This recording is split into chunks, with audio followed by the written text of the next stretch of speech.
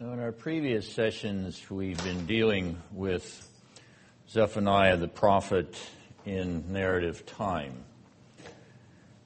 This evening, we want to move on to consider Prophet Zephaniah in narrative space.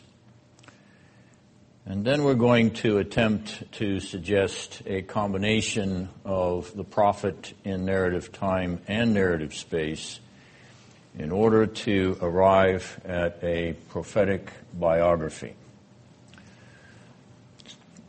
So, this evening, we'll begin, first of all, with a review of what we have done to this point in very summary form with the prophet Zephaniah in narrative time.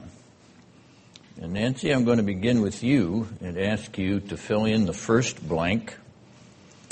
Zephaniah is a prophet of what century?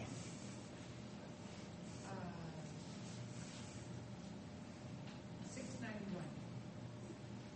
What century would that be, BC? 7th. 7th century BC prophet. All right, now, he prophesies in the days of whom? Anyone? Josiah. And Josiah's dates are, anyone again? 640 to 609. 640 to 609. So Josiah is the second half of the 7th century BC. So we're coming down to the end of that century. And this is also, internationally, the era of the what of Assyria? What would you say was happening to Assyria in the second half of the 7th century BC? Decline. That's the word we want. The era of the decline of Assyria, or the Assyrian Empire. And the end of the Assyrian Empire is going to come when? Terry, when does the Assyrian Empire die, so to speak? Dick? 687? No. Anyone? 612. 612. That is the destruction of what? Art? What does 612 mark? Lois? You're supposed to know this. Go ahead, Bob. I don't know. The 10 tribes. No, this is the destruction of the empire that destroyed the 10 tribes or carried them away into captivity. In 612? Of Nineveh. Yes, the destruction of Nineveh. And who was it that prophesied that? Art, I'll go back to you on that one. Who prophesied the destruction of Nineveh? Okay, your nose is all wrinkled up with a big smile. It starts with an N, yes. N and N, Nahum and Nineveh. Now, while we're on that topic, turn to chapter 2 of Zephaniah. And when you have verse 13, just read it out. Zephaniah 2, verse 13.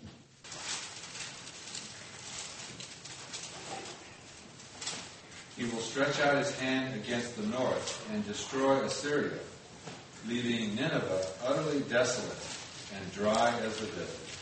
So not only does Nahum prophesy the destruction of Nineveh in 612, in fact, his whole 3-chapter book, his prophecy of 3 chapters, is dedicated to the destruction of Nineveh by the righteous judgment of God. But Zephaniah also prophesies the destruction of Nineveh, which means that Zephaniah had to live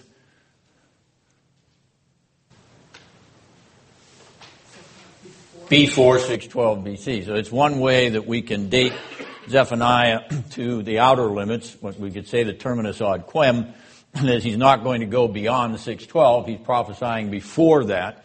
So we'll talk in a minute about whether we can make it any more specific than that. All right, so Assyria is in decline. The capital of Assyria, Nineveh, is going to be destroyed. Both the prophet Nahum and the prophet Zephaniah predict that. What they predict comes true because God is the infallible predictor of future events, and he communicates that information to his servants, the prophets. But this era, the time of Zephaniah, is also an era of the what of Egypt. The rise of Egypt, that is correct. And Egypt is going to enter into a clash in what year? As they're rising once again to international prominence, they're going to encounter a clash on Palestinian soil.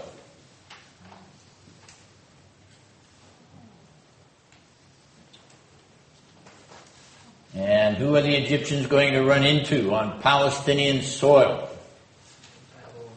Not the Babylonians. The Assyrians. Not the Assyrians. Although he's on his way to help the Assyrians.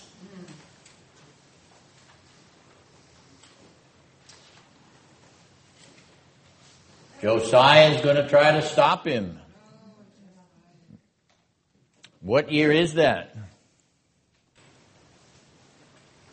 What happens to Josiah when he tries to stop the Pharaoh of Egypt? He is killed. So what year is that? 609. And where did that happen?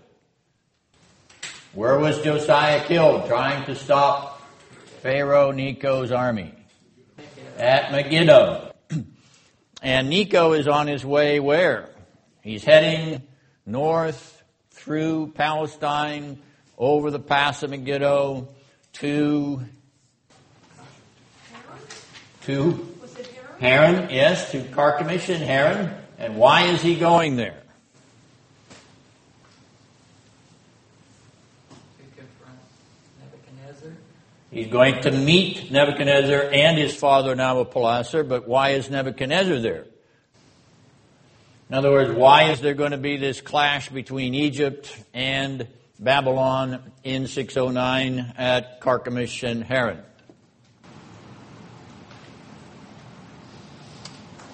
Because when Nineveh was destroyed, what was left of the Assyrian Empire fled to Haran.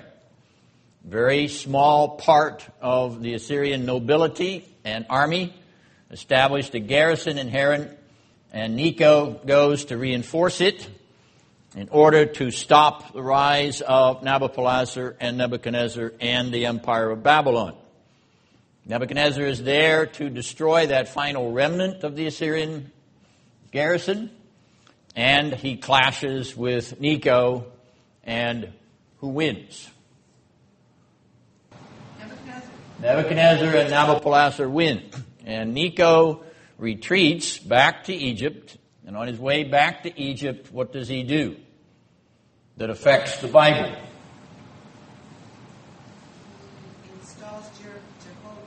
He installs Jehoiakim on the throne of Jerusalem, which means that he had to remove the king that was already on the throne. Who was the king that was already on the throne? The son of Josiah. Josiah is dead. Who is Josiah's son? Mark? Jehoahaz, also known as Shallum in the book of Jeremiah. And where does he take Jehoahaz?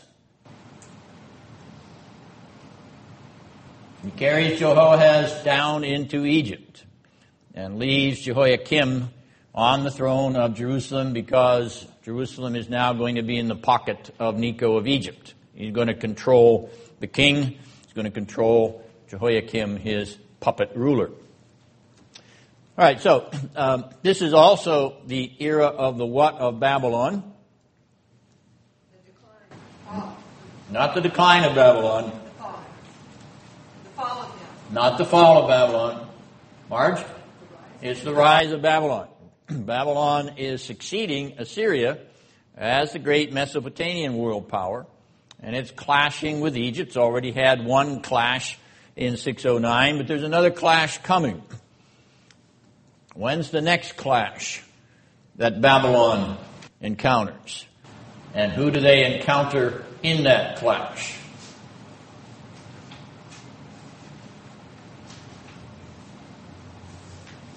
The next clash is another clash with Necho. Second encounter of Babylon clashing with Necho at the same place, at Carchemish, on the Euphrates. Necho once again goes up the same route he went when he killed Josiah, goes from Egypt all the way up to Carchemish. In what year?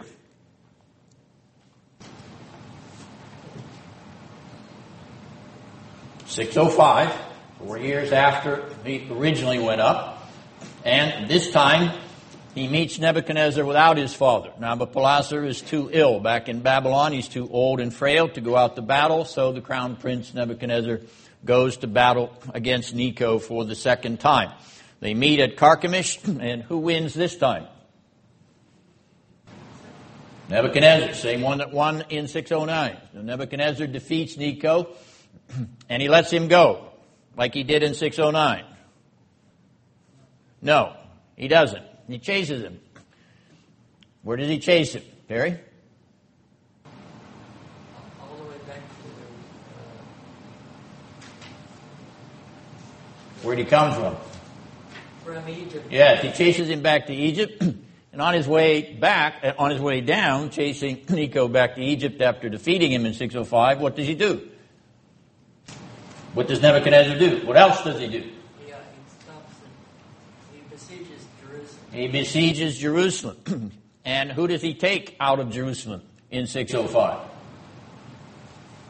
Anyone? Daniel. He captures Daniel. So the second clash between Egypt and Babylon results in Nebuchadnezzar pursuing Necho back towards Egypt, going south through the Levant, and surrounding Jerusalem, plundering the temple of some of its riches, and taking Daniel and his three friends off to captivity. That's how Daniel gets to Babylon. That's how Daniel gets there to write his book of visions. Daniel gets to Babylon because Nebuchadnezzar captured him in 605 BC after his second defeat of Necho of Egypt at Carchemish on the Euphrates. All right, any questions about that brief review? Yes, go ahead, Nancy. I just wonder, okay, Nebuchadnezzar, he won and defeats Necho, and he chases him back to Egypt, and then he besieges Jerusalem. Yes. Okay, Jerusalem. Yes, Daniel is living in Jerusalem with his three friends, and Nebuchadnezzar takes him captive off to Babylon in 605. Any other questions? All right, now, this places Zephaniah in this national and international time paradigm. So it gives us the narrative time frame for his career.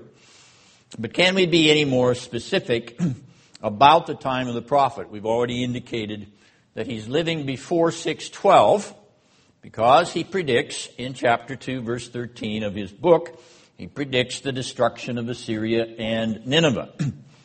So he's on the other side, that is, on the upside of 612, remembering that we're coming backwards as we move down to 0 BC AD.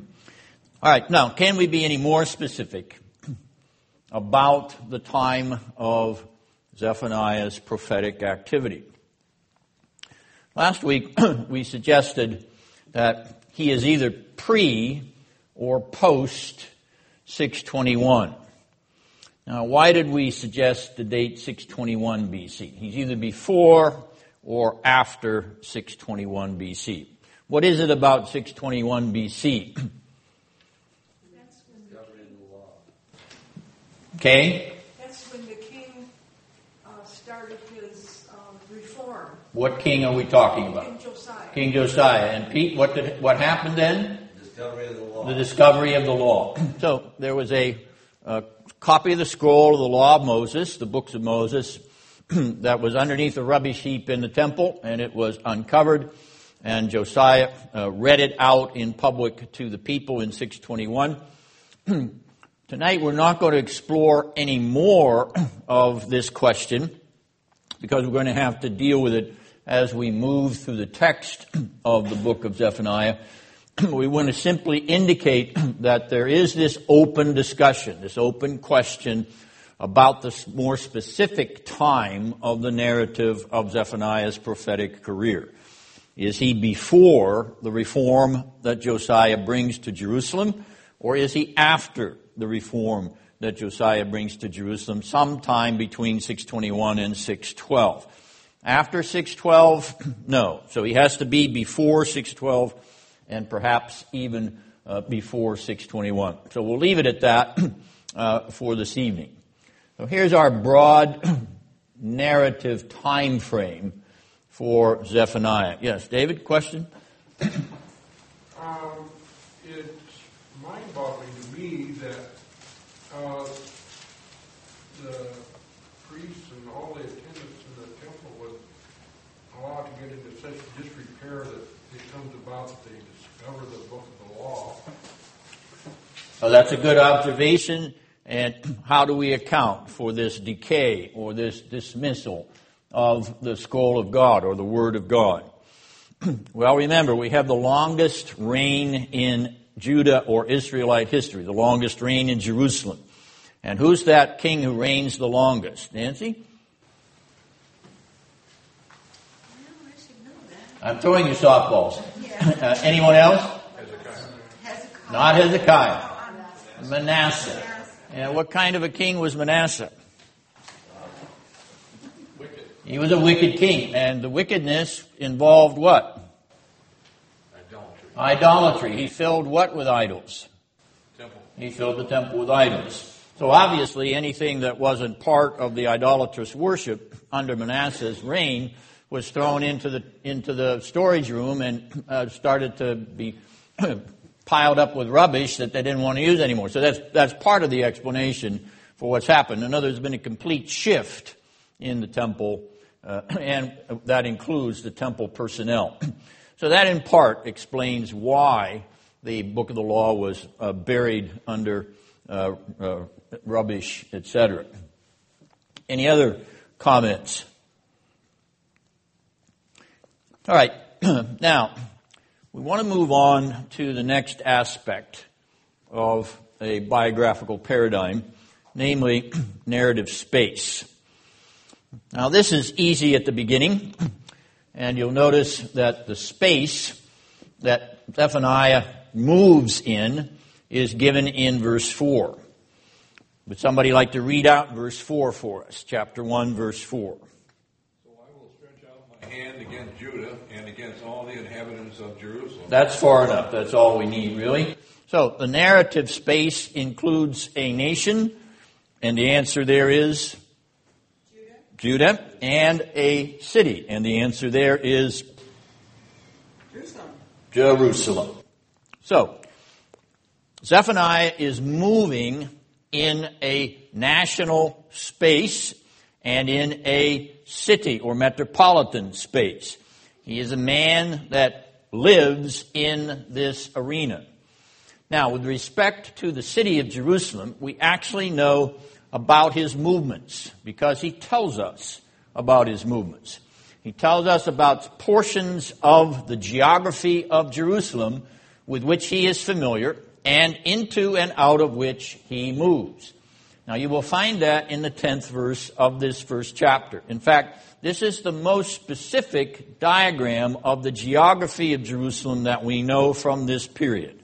Quite interesting that Zephaniah reports the regions or the areas of the geography of Jerusalem which he was familiar with and which he undoubtedly frequented. So, as we take a look at verse 10, would somebody please read verse 10 and 11 for us? Don't be bashful. On that day, declares the Lord, a cry will go up from the fish gate, wailing from the new quarters, and the loud crash from the hills. Wail, you who live in the market district. All of your merchants will be wiped out. All who trade with silver will be ruined. Thank you very much. Now you will notice that there are 4 regions of Jerusalem that Zephaniah lists there. 4 areas of space that he moves in, that he's familiar with. He's an inhabitant of Jerusalem, and here he talks about the parts of the city. The first thing he mentions is the fish gate. Now, the fish gate was on the north side of the city, and when we come to look at this verse in greater detail, I'll actually have a map for you of the suggestion as to where that fish gate was, but it's undoubtedly on the north side of the city of Jerusalem. Now, the second thing that he mentions there is what Bob read out as the new quarter. The more accurate translation of the Hebrew would be the second quarter. The second quarter. Now, the second quarter is in the Hebrew called the Mishnah.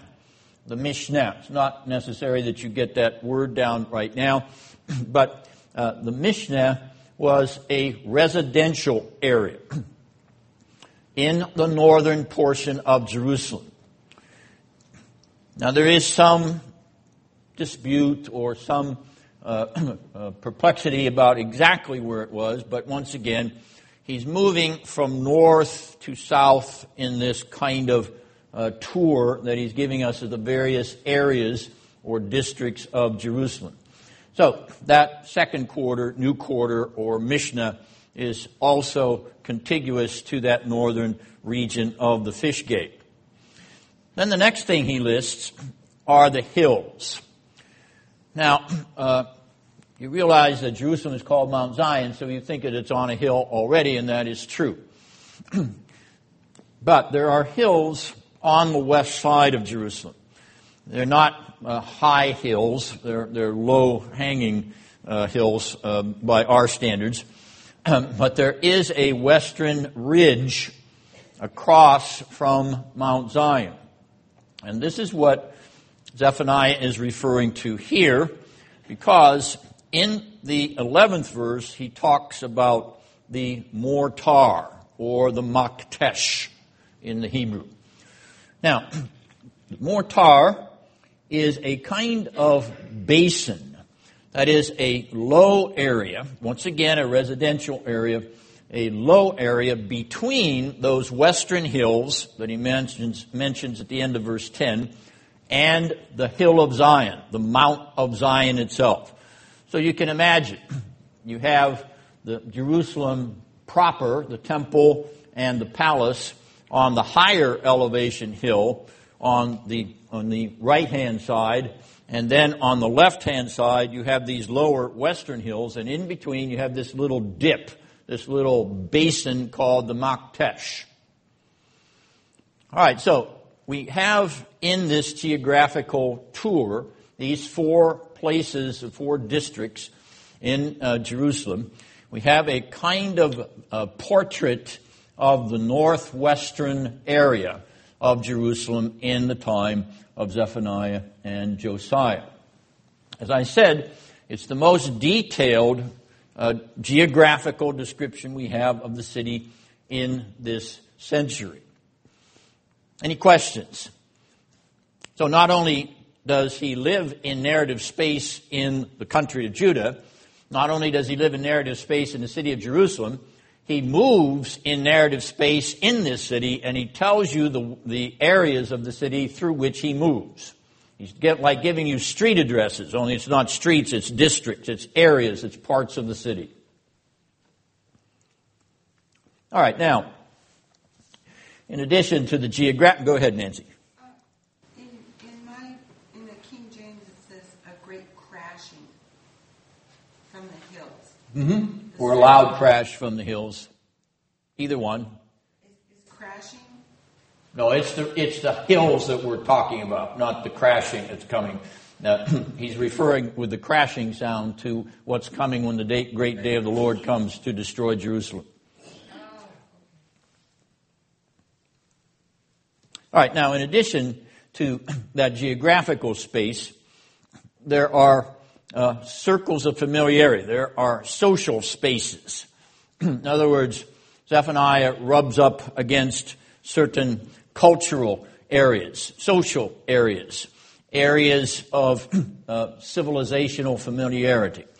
Now, we want to look within the book and discover what these areas are. And we'll begin with verse 1 of chapter 1. We'll not begin there. We'll hold off on that one. We'll begin with verse 8. And you may want to put your finger in chapter 3, verse 3. So if you have verse 8, please read it out and think about what circle of familiarity this would be. Verse 8.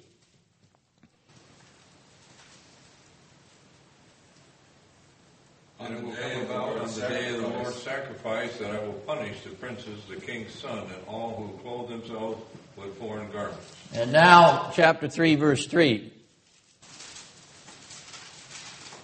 Her officials are roaring lions. Her rulers are evening wolves who leave nothing for the morning.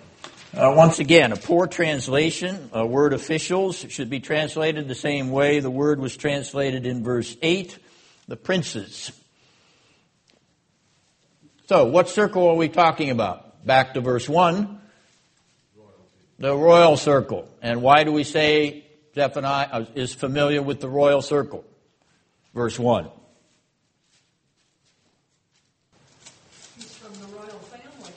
What particular name in verse 1 tells you that? Go ahead, Kay. You're right. He is from the royal family. So what name in verse 1 tells you that? Son of Hezekiah. He is from Hezekiah. He's a descendant of Hezekiah.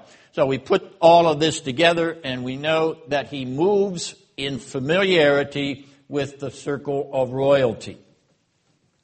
We could say that he is in awareness or in contact with the privileged class of Jerusalem, the upper class of Jerusalem. All right, now the next circle, verse 4. We read part of verse 4 before, but let's read the first two lines of verse 4 again. Anyone?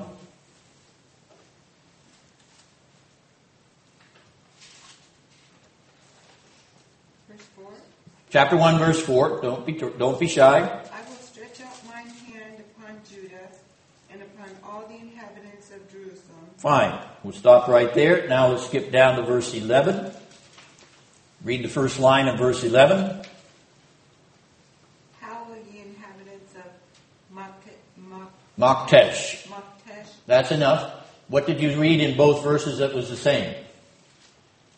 Inhabitant. The word inhabitants. Now take a look at verse 18. And the last line of verse 18.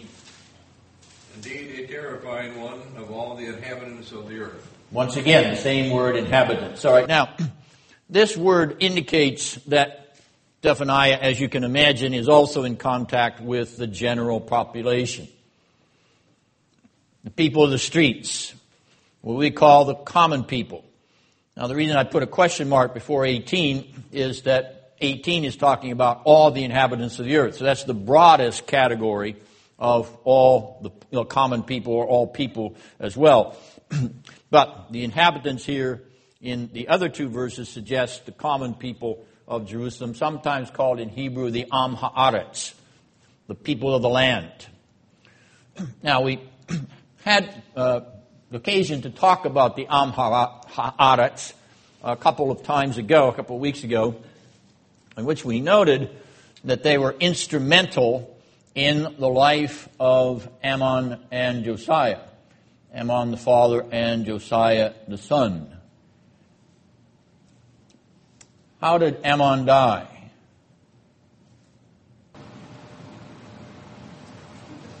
He was assassinated, correct. And then those who assassinated him were executed by the people of the land. You may remember that in 2 Kings chapter 21, verse 24. Those would be the common people, at least the Am Haaretz, which is the Hebrew for those people of the land in that verse. That's usually the way it is understood. In any event, notice that we have the circle of what we might call upper class familiarity with Zephaniah and the circle of lower class or common folk familiarity of Zephaniah. He is familiar with the people of the streets as well as the people of the palaces. Now, in verse 4, and now we want to read the entire verse. So someone read the entire verse out.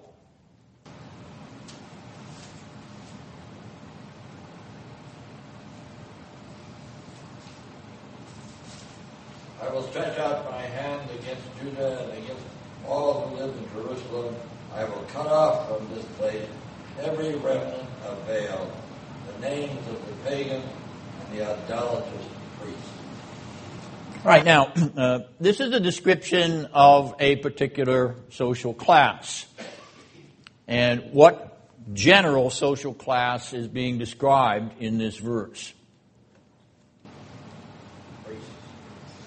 Which is what kind of class of people? Priests.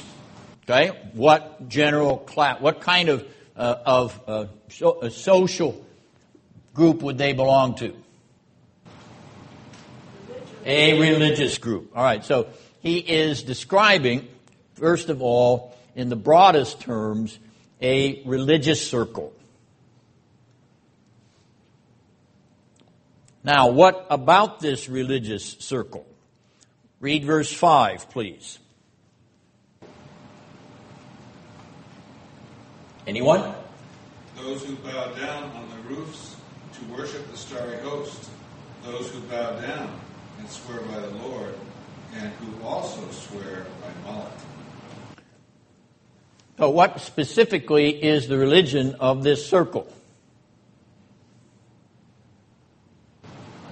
They are idolaters. Right? So we have a religious circle with which Zephaniah is familiar, which is idolatrous. And if we turn to verse 4 of chapter 3, we shed a little further light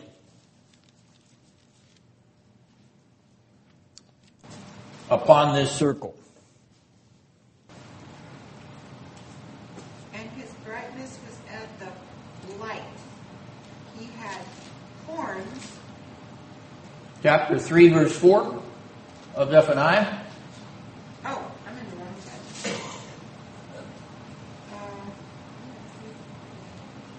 Her prophets are light and treacherous persons.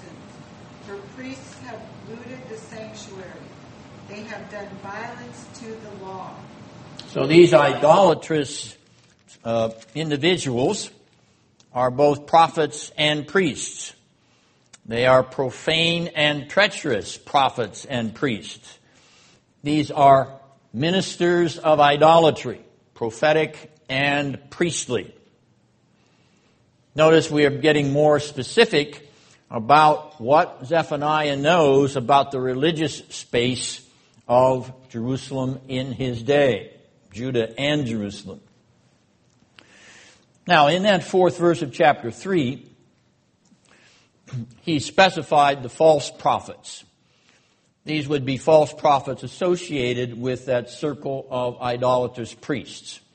So, a general religious group that consists of prophets and priests who are the very antithesis of the priesthood, the prophet call of Zephaniah.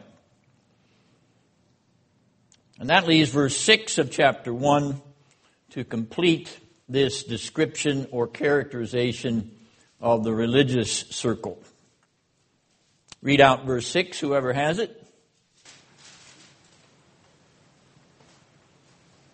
And those who have turned back from following the Lord, and those who have not sought the Lord or inquired of him.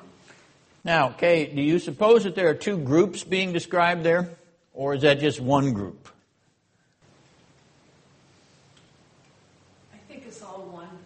Anybody think differently?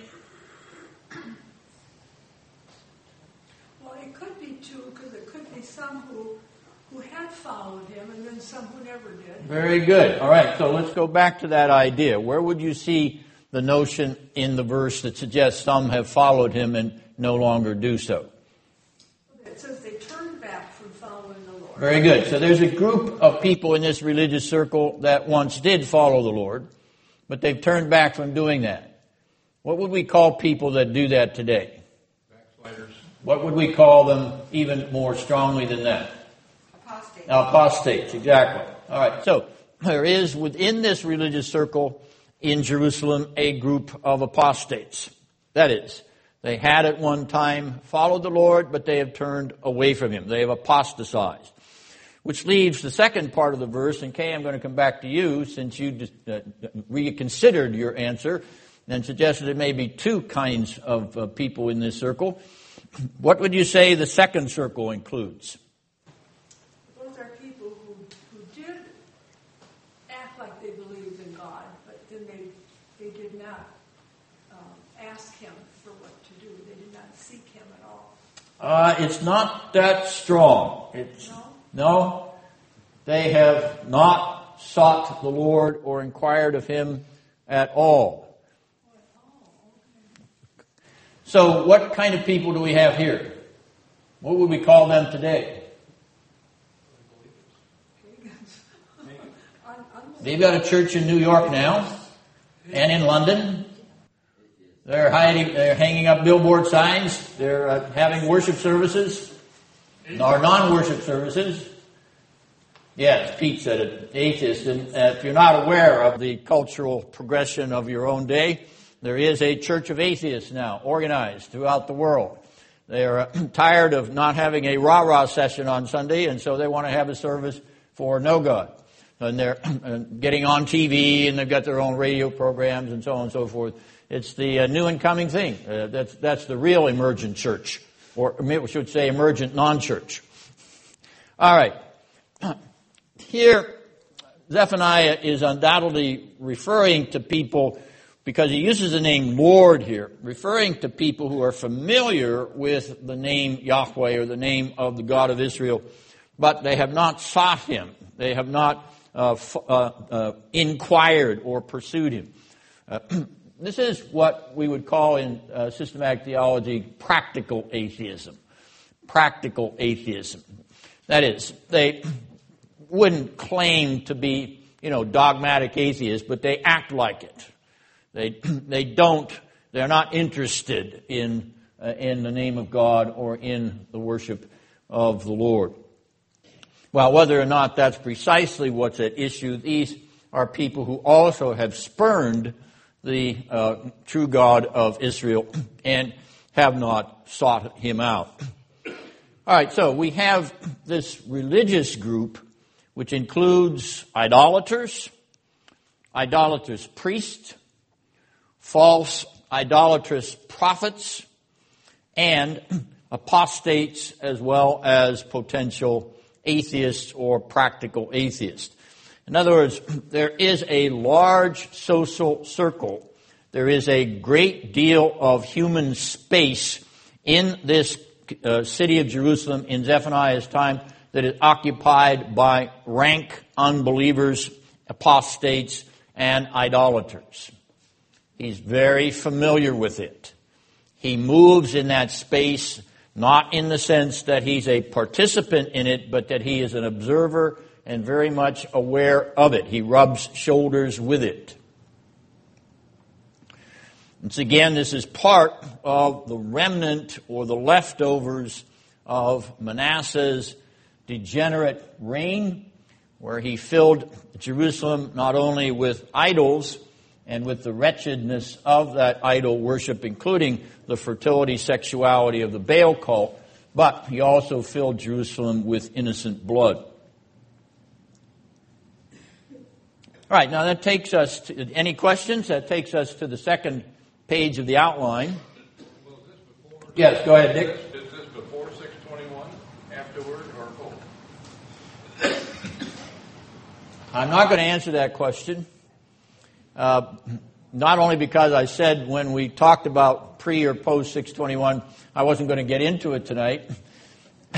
It's fair for you to press it because this, of course, is the nub of the issue. These verses here, which we've been looking at, are raising this very difficult question of whether or not Josiah has already brought the reform or not. So you hold on to your question and to your inquiry, or your interest in having that question answered, until we get to these verses again and look at them in detail. I won't promise you any better answer than I gave you tonight, which is actually no answer at all. But you've got your thumb on the nub of the issue of how we more specifically date the prophet Zephaniah.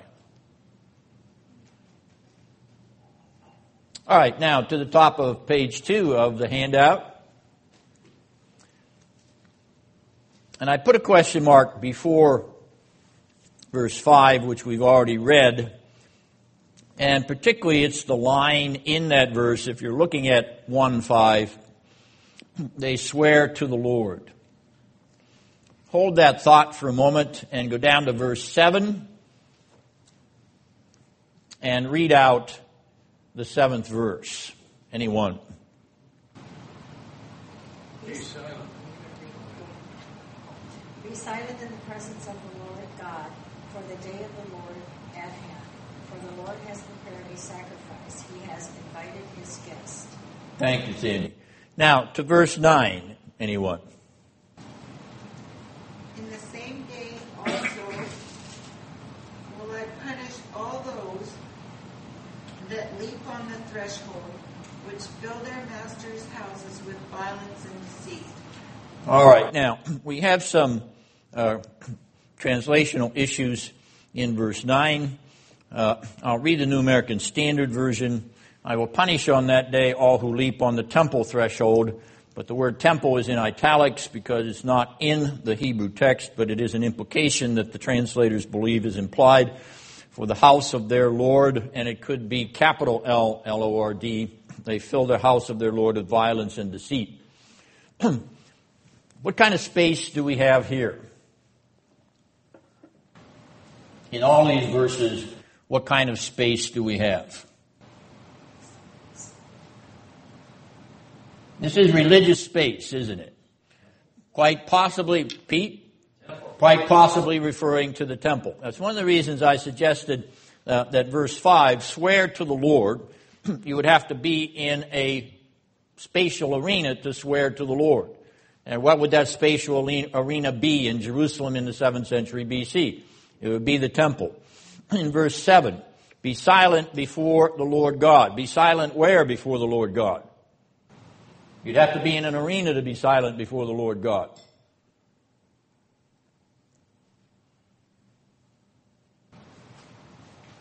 If you walked into the temple, would you be rah-rahing?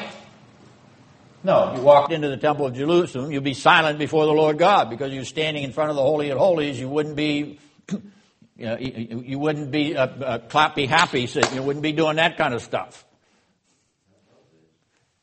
Okay.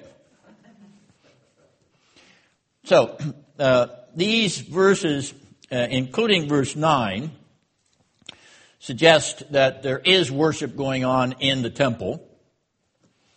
So, in that religious space, what is happening? Verse 7 and verse 8. We've already read verse 7. Read out verse 8, please. Then it will come about on the day of the Lord's sacrifice that I will punish the princes, the king's sons, and all who clothe themselves with foreign garments. Thank you. Now, what word did you read there that also occurred in verse 7?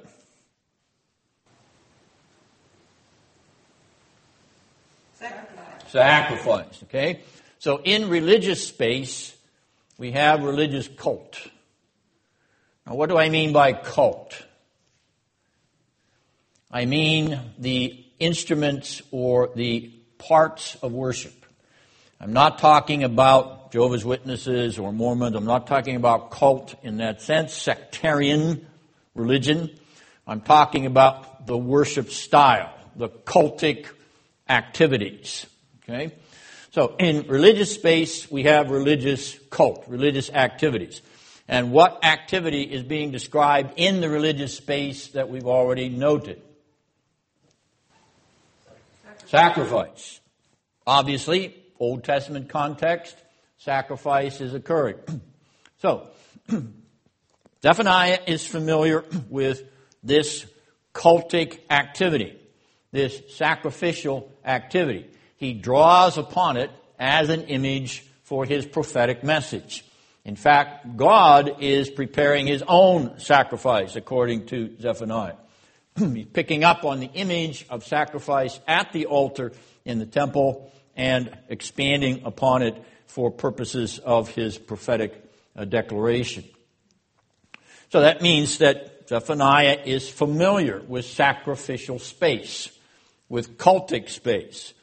the space in which worship occurs. In fact, as we will note when we come later to look at verse 7, that statement, be silent before the Lord, is actually hush. Hush in the presence of the Lord. It's virtually a liturgical call to worship. Hush. Be still and know that I am God. Hush. The Hebrew word is very strong. All right. More cult, okay? More cultic activity. All right, now, as we come to our break, we'll stop here and we'll come back with verses 11 and 18 for the type of space that's being described there. But you'll notice what we're gaining. We're gaining an increasingly complex view of Zephaniah's activity in the social, cultural space of the 7th century BC Jerusalem. And we're building this picture of him as he moves or he rubs shoulders with those in these arenas, in these spaces of cultural and social familiarity.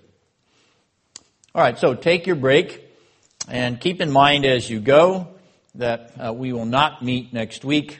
That is the spring break for the seminary, and since I'm part of the seminary, I get a spring break too.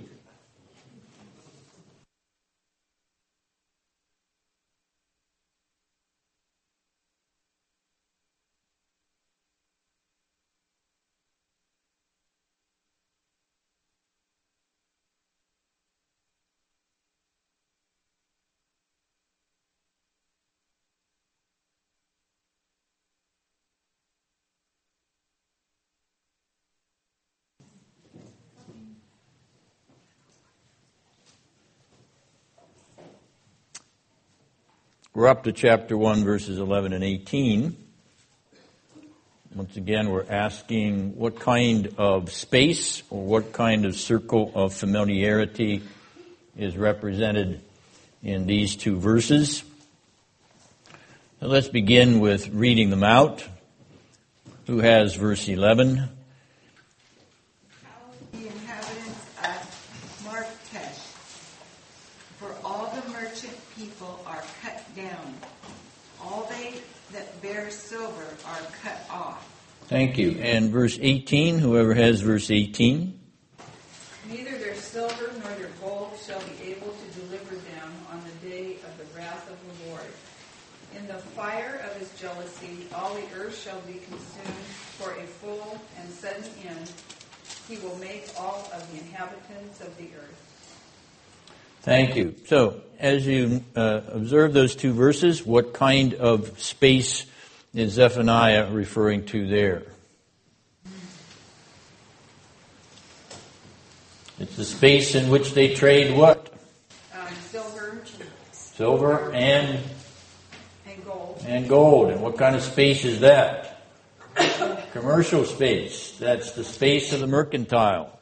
Correct. So, in fact, this mercantile space is located in one of those quarters that are described in verses 10 and 11, particularly, probably the Maktesh, which is, or the mortar rather, which is referred to there in verse 11. All right, so this is another area of social space, the place where gold and silver is bought and sold or traded, purchases are made, etc.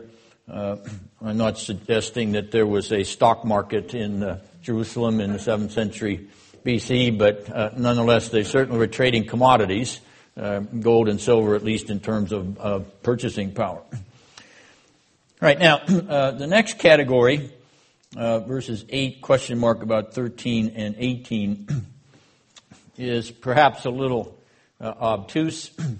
So I will fill this one in for you. I'll give you a freebie. Here we're going to consider lifestyle circles. That is, ways of life or philosophies of life that are demonstrated in these verses.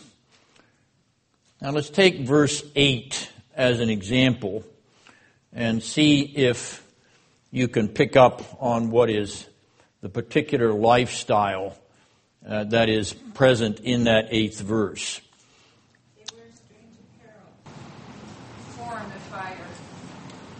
They wear strange apparel, Foreign attire. Okay, so they're clothing themselves with foreign garments, as the New American Standard translates the verse. What does that suggest about them? Verse 13. They are wealthy. And verse 18 repeats it. They are wealthy. Now, what's being described here is the pursuit of an extravagant lifestyle.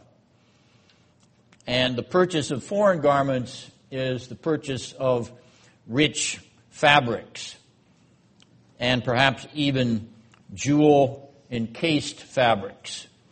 There's nothing new in terms of lavish dress. It was true in the ancient world as it's true in the modern world.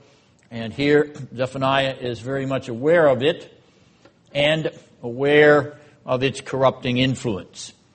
So, that particular wealth which arises from this pursuit of material possessions is a lifestyle philosophy. That is, in other words, it's a way of life, it's a style of life, which is a worldview, a view of why I should have all of these things, because these are the material things that give me pleasure, give me power, and give me status. Yes, it is true of 7th century BC Jerusalem, and Zephaniah is very much aware of it. Now, verse 9, another lifestyle. What do you pick out of that 9th verse?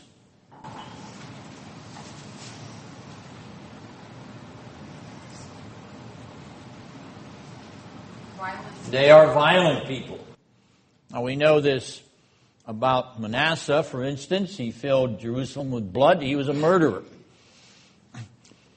Here we have people that are also pursuing violence in Jerusalem in Zephaniah's day. That could involve murder, or it could involve just simple brutality, assaults. But in any event, here are people who have a lifestyle which focuses upon violence. They enjoy it. It makes them feel good and powerful. They enjoy humiliating and demeaning and degrading and even killing other human beings. This is a philosophy of life. It still is a philosophy of life in the 21st century. There are those who delight in violence. And the next category is also in that 9th verse, not the violence, and perhaps indirectly referred to in verse 5. What do you see is the other lifestyle of that 9th verse? Deceit. Particularly in verse 5, they swear to the Lord deceitfully. They prevaricate. They are liars. There is a group of people, there is a circle in Jerusalem in Zephaniah's day of liars.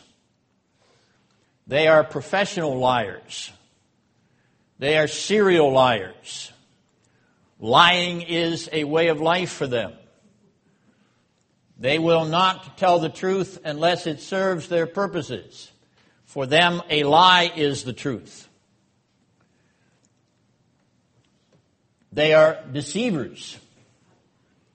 And they practice this as a lifestyle. It gives them power. It gives them status. It promotes their own egos. They love to tell lies and deceive because that places them in the limelight.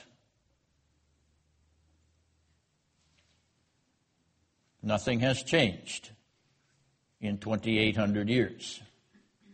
We still have serial liars. we still have people who believe that their power depends upon deceiving the public. We still have liars who believe it is a lifestyle. All right, now we move on to verses 14 to 16. And this one may be a little bit difficult to pick out. I'm not going to have you read all 3 verses, but I want you to scan the verses and see what circle this suggests, what social circle these verses suggest. Military? Yes, it is the military circle. It is the circle of soldiers and all that goes along with soldiery. Okay? The army of Israel and its commanders and its barracks and its equipment. Zephaniah using the imagery that comes out of warriors, military personnel. He is familiar with this echelon of his own culture. And finally, verse 3 of chapter 3, and I'm going to ask David Fries what circle this represents. Chapter 3, verse 3.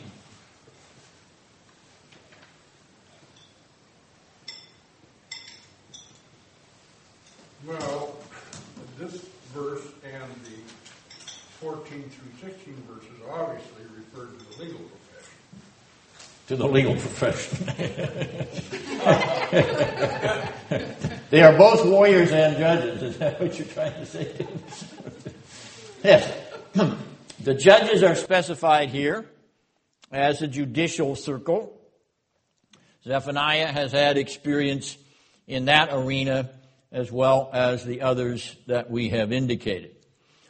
All right, now we step back from this internal examination of the circles of familiarity in Zephaniah's experience. And we can sum it up by saying that he was aware of the governing or ruling class and those privileged with access to it. He was familiar with the general population of everyday citizens, the man and the woman and the children of the streets. He is very much aware of the religious circle and its socio-religious ethos, including religious space and religious cult. He's familiar with the commercial arena and the mercantile circle, those who pursue wealth and riches. He's familiar with various lifestyle circles, the lifestyle of the rich and famous, the lifestyle of those who own land, the lifestyle of those who pursue violence, the lifestyle of those who are liars, deceivers, and swear falsely, take oaths which they do not uphold, take promises which they violate with virtually every breath they take. He's familiar with the military echelon, and he's familiar with the judicial circuit. We have a cross-section of Zephaniah's exposure, a comprehensive cross-section of society in Judah and Jerusalem, which Zephaniah has experienced. I don't mean to suggest that he has been inside all these circles, but I am suggesting that he is familiar with these circles in terms of what they represent, what they teach, what they believe, what impact they have, even if he is not a participant. That is, he is a member of the circle. He's obviously not a member of the circle of the idolatrous priests, but he's aware of them. He knows what they're doing. He knows what they believe. He knows what they promote. He knows how they worship. His own story, then, Zephaniah's own story, has touched the social circles, the familiar circles of these stories. We know a lot more about Zephaniah than what we read in that superscription of verse 1 of chapter 1. As we examine the internal data the internal comments, the internal words and phrases that he uses, we realize that we have a very large portrait of this man in his time and space. He is familiar with all levels of Jewish society in his day, those days of the 7th century BC. His story interfaces with this story. His biography is reflected in these biographies.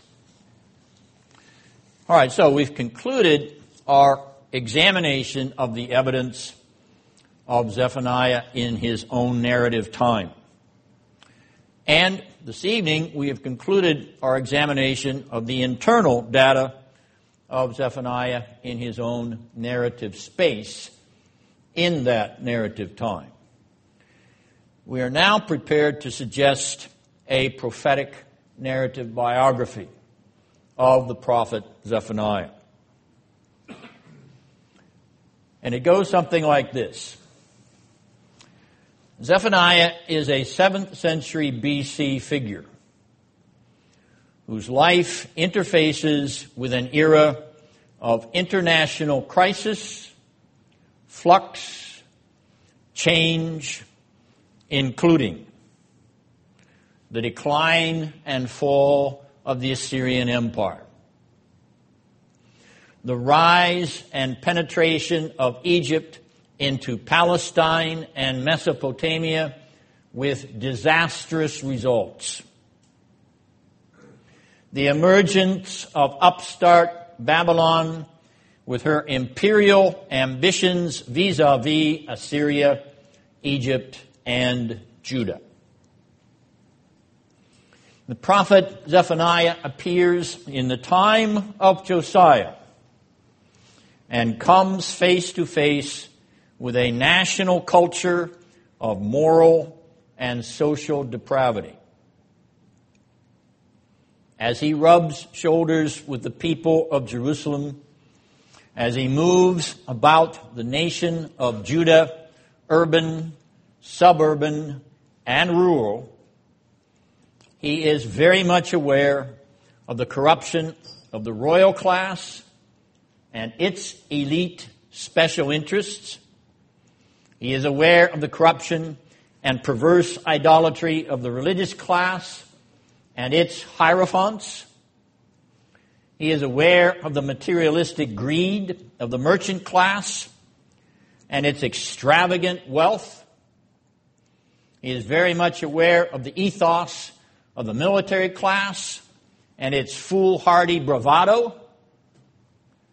He is very much aware of the voracious iniquity of the judicial class who devour the innocent like ravenous wolves. Zephaniah has been exposed to the unsavory morals, attitudes, and beliefs of his own nation, a nation destined for destruction in the day of the Lord's fierce wrath. And so Zephaniah searches.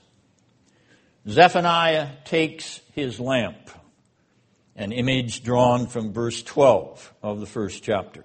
Zephaniah takes his lamp and searches his culture, searches his city, his nation, searches for the light which images his lamp, the light which images his light.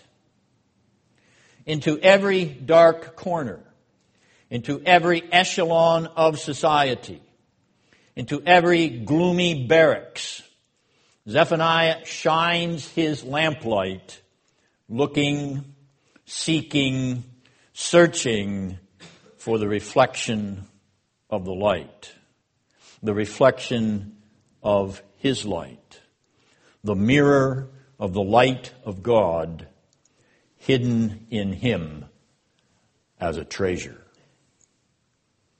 Would it be mirrored in the darkness of Judah and Jerusalem, Would the princes submit to the light? Would the idolatrous bow down in the light? Would the greedy merchants grasp hold of the light? Would the warriors of Judah contend for the light? Would the judges of Jerusalem adjudicate from the lamp of light and judge righteous judgment? Zephaniah took his lamp of the light of God, and held it out for all those in the societal spaces of his time to come out of the darkness into his light. The glorious light of the God of creation, the God of redemption, the God at work in the narrative time and space of his servant prophet Zephaniah in the 7th century BC days of Josiah, Judah, and Jerusalem.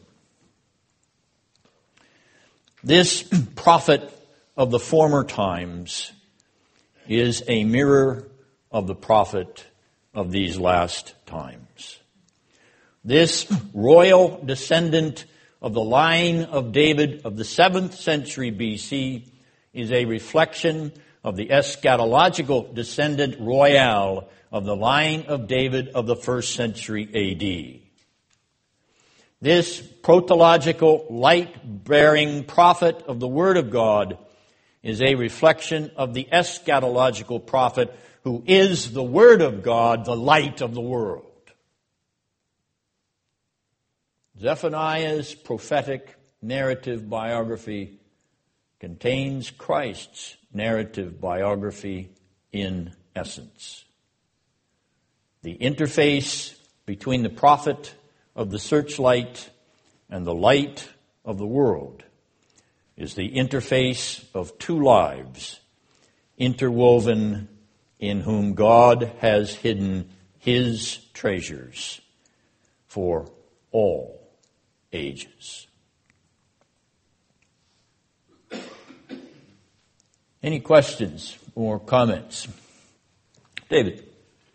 I have a suspect for what the answer is, but has there been any time in the last 2,000 years where Judaism has looked back at these pre-exilic prophets and contemplated what they had to say and what it means? Or they just ignore it? They don't ignore it. One of the commentaries which I've been working on is a fairly traditional Jewish commentary with respect to this book. It has remarkable insights into the Hebrew, so it's useful. But the bottom line for the exposition of this Jewish commentator is the tradition that is represented in Judaism. So the prophetic text is brought to bear, to apply to the ongoing vitality of Jewish tradition. That is, the tradition of ethnic Judaism. Everything serves that purpose. Tragically, sadly, they miss the day of their visitation. They can't see any accomplishment of it in anything other than a restoration of triumphant Judaism for those that believe in that, particularly the Hasidic Jew. But for the liberal or Reformed Jew, it's simply the continuation of the ethnic Jewish reality, which has the right to exist in a world which is open to Jews as well as Christians, as well as to Muslims as others. It has the right to exist, but it is not the end or the meaning of the prophetic text that they study. They have eyes, but they see not.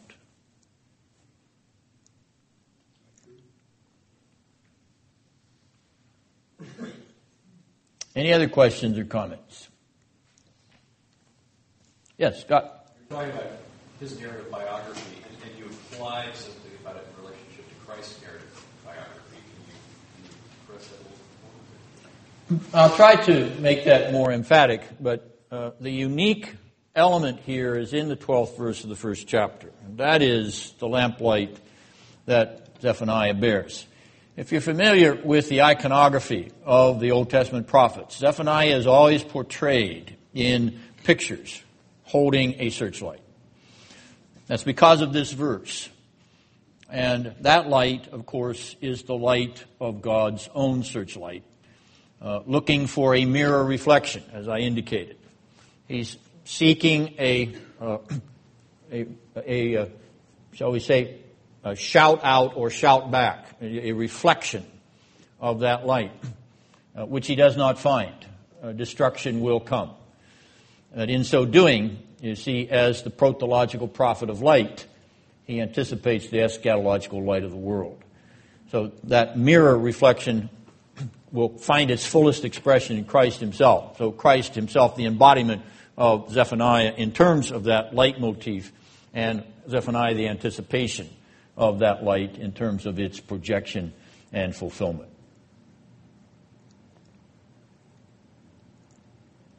That's the Christological center, you see, of the prophet. That's how Christ is present in this book by his own projection through the life of his prophet.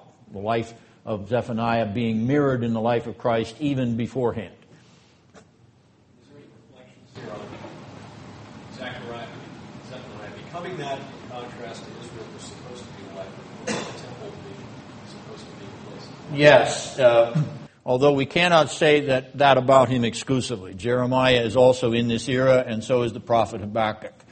But it's peculiar to Zephaniah that he's this prophet of the searchlight. And so that motif, you see, which will be filled out. And Jesus is saying, I am the light of the world.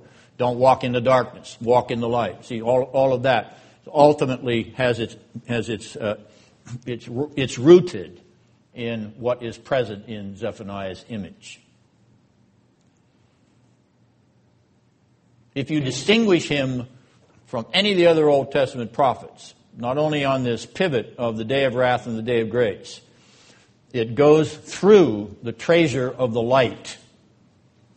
That is, the light of God, the Word of God, which is a treasure, and shines in the darkness. Yes, Cheryl? You said that the liars want to bring attention to themselves. But wouldn't that expose their lies? Are we so naive that we don't see the lies? Well, it's not naivete. It's those who are skilled at this and professional in doing it are trying to change the narrative. In other words, they are practicing deceit and lies for the purpose of making lying a virtue. They're changing the moral ethos. They're turning the world upside down in that sense.